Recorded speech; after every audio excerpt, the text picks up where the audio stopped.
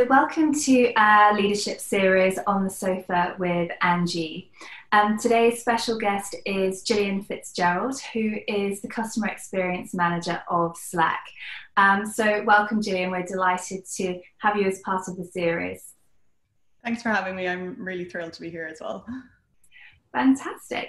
So, you've had a really interesting career journey through Slack. What prompted you to get into tech? Good question.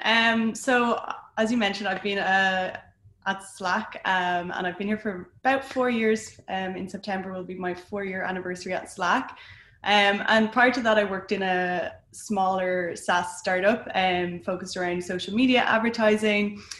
And so I think my interest in tech and the industry probably started back in university. I remember a digital marketing module where we looked at different innovations and different products. And I think for me, that just was very exciting to see, the possible technologies out there and the advancements that are possible. And so having worked in the tech industry now for around 7 years, I continue to be impressed by the progress and just the pace of change. And just, I think it's just exciting to see new things coming out there. Fantastic. And so you mentioned that you've been at Slack for 4 years now, and you started your career off as a customer service agent, and you've worked yourself through to leading a team, which is fantastic. So did you always plan to move into leadership? Yeah, I guess I was thinking about this a little bit, and I think it was always my goal, but I might not always have admitted it or even realized it for myself. When I was at my previous company, I was leading a team there, and I did really enjoy that. But when I moved to Slack, I made that conscious decision to move into kind of an individual contributor role. I realized and recognized I had a lot to learn, and moving into a bigger company, there was going to be a totally different environment. It was a different scale. And so when I moved into that role, I kind of threw myself into different opportunities. I tried to learn as much as I could. And I've had some really great managers at Slack, and I think that has really helped me to kind of challenge myself. They've helped me to, believe in myself, and they've helped me to find that path into and during people management. So I think it was probably always in the back of my mind, yes, but maybe I needed a little bit of help to get there. Fantastic.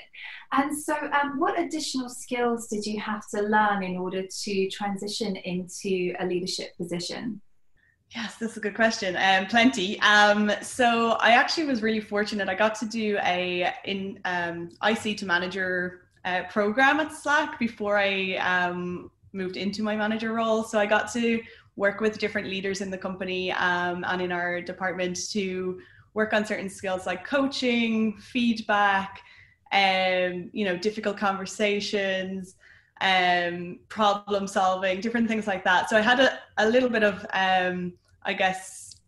training or learning before I moved into the job. But since then, I think it's been a lot of learning on the job, and it's a constant work in progress. I think there's always more to learn, and I've really had to, focus at different times on different things, and continue to do so. Excellent. And so what were some of the challenges that you faced moving into leadership? Yeah, I guess for me, one thing, I suppose moving from a peer to a manager can always be a little bit daunting, and it's a totally different role. I obviously knew Slack, I knew the product, I knew the department, but moving from that IC to manager role was a big change. And I think for me, I was very open with my team about that when I took them on, that, I'm not going to get everything right. I'm going to have to learn a lot as well. And I spent a lot of time with everyone one-on-one, just listening and taking in their feedback, hearing their questions or concerns, and then trying to figure out, okay, how do we move forward from here? So yeah, I think for me, that was always going to be a little bit of a challenge, but hopefully I navigated that quite well. And I think having that really honest and open culture in my team is something that's really important to me, and has really helped with my team's success, that we are very forward with each other and collaborative as well. Fantastic. And it's almost the power of the team coming together and listening to everybody's opinions and thoughts. And together you are stronger as a team rather than as a collection of individuals. Absolutely. And that's super important for me. And you know, I have often like meetings with my team where we just sit down and talk about our team culture and how we work together. And I think having those conversations is really like valuable, because it just helps us to be aligned, and you know, we can air any, you know, challenges that we're having or things that we need to fix, and not anything is set in stone. So yeah, I think that for me that's always been something I've tried to stay true to, is just being really transparent with my team, and also just having that open space for them to come and speak. And they're all signs of a great leader as well: open communication, transparency, connecting with others, empathy, listening to feedback. So congratulations that you've actually embedded that from the start of your leadership journey. It often takes people many years to get to that point. So have you experienced any setbacks along the way? I guess when I think of setbacks, you know, there's always small things that happen along the way. There's definitely things that you could do better or you might have made mistakes on. But I think in terms of a setback, one thing for me was that when I started at Slack, I started as a senior agent. So that was the role that I was hired into. And a few weeks into my time there was some discussions around whether a senior agent should be an external hire or whether they should be internally promoted. And I think to set people up for success, it felt unfair to hire people into that role and have those expectations on someone who's still only trying to, you know, navigate a new company, a new role. And so my manager spoke with me and gave me the option of whether I wanted to stay in that role or step back into an agent role. And I guess the idea was to set me up for success. And at the time, it felt like a tough decision, because it felt a little bit like, oh, I'm taking, you know, a step back. But ultimately, I think it actually really helped me, because it gave me that bit of drive or motivation to get back there and to prove myself and show what I could do. So yeah, I guess a setback is probably not necessarily the word I would use, but it was definitely a bit of a challenge at the time. That's really interesting, because a lot of us experience setbacks in our careers, and often at the time it's very difficult to see that sometimes they're gifts for us, or sometimes we have to step backwards in order to really leap forwards. And actually, I think it's really inspirational that, you know, that you've had that, you know, setback or step back, and then from that you're actually able to become a much stronger leader, and it actually set you up for success in future roles.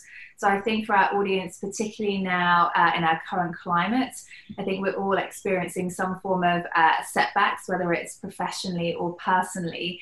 And so there's a lot we can learn from your experiences there. So talking about sort of setbacks, it also leads on to resilience, and you know, resilience is so important as a leader, but also resilience in our sort of personal life as well. So how do you stay mentally fit and healthy so that you can cope with all of these different scenarios? Ooh, good question. I can't say that I always get it right and that I have it nailed. Absolutely not. I can certainly be my own worst critic as well, and you know, my team will know that, and the people that I work with will tell you that as well. That that's something I'm always working on. But I do think there are some things that I do to kind of help with that resilience and that, I guess as you framed it, keeping mentally fit.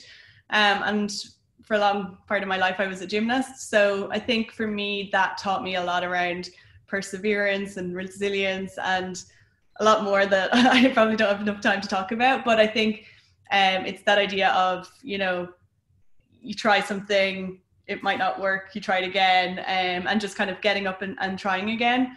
But I think there's some other things that I do to try frame things and think about things in a different way. So I think I said it before, but I try to see everything as an opportunity and just embrace any chance to do something new or to learn. I try not to see things as challenges or blockers. I try to see them as, okay, this is an opportunity for me to solve something or to, you know, try something different. I also try to keep things in perspective. I often ask myself, what's the worst thing that can happen? And if it's not life or death, that's okay for me. And just be grateful for, what I have, the opportunities that I'm given. And I think that's really helped me in a lot of ways. And I think one thing I've learned over COVID and this whole pandemic is I really notice it on the days where I maybe don't go outside for a walk or do my yoga or something. So I think keeping that physical fitness as well is super important for me. Absolutely, and the importance of creating that routine, in terms of looking after our mental health, physical health is really important, particularly now that certainly the tech industry is working from home largely for the next year. So how do you create those routines in your sort of day-to-day life? Yeah, it's definitely different now that we're working from home, and I've had to adjust quite a lot. I used to have, a walk in the morning, a bit of a commute, and the same in the evening. So now I find, it's very different, but I'm liking the working from home in that I can get up a bit earlier and do my yoga class virtually before I start my day. So that's been a really important thing for me. And then again, as I said, trying to get out for a walk in the evenings, listen to a podcast, just completely switch off. I think there's a temptation when you're working from home to just like sit at the laptop all day, and it's easy to run over at the end of the day as well. So I really try to like shut down the laptop and switch off at the end of day. But yeah, it has to be a conscious effort, I think. I don't think it comes easy. Absolutely. And so just my final question. So you've sort of moved into sort of leadership now. What's next for you? Yes. I don't have any specific plan, I think, in terms of a next step. But for me, I'm really enjoying what I'm doing right now. And I love being at Slack, and I love my team. So I think for me, it's really just about continuing to like have those challenges, continuing to learn new things and stretch myself. So yeah, I think that's really my focus at the moment, is just continuing to grow and learn new things. Fantastic. Well, it's been an absolute pleasure talking with you today, Gillian. Lots of, I love your story into leadership as well. And I love your, the integration of sports psychology into your way of working as well. So I think our audience can take a lot of value away from that. So thank you so much for joining us today. Thank you. It's been really lovely to talk to you today.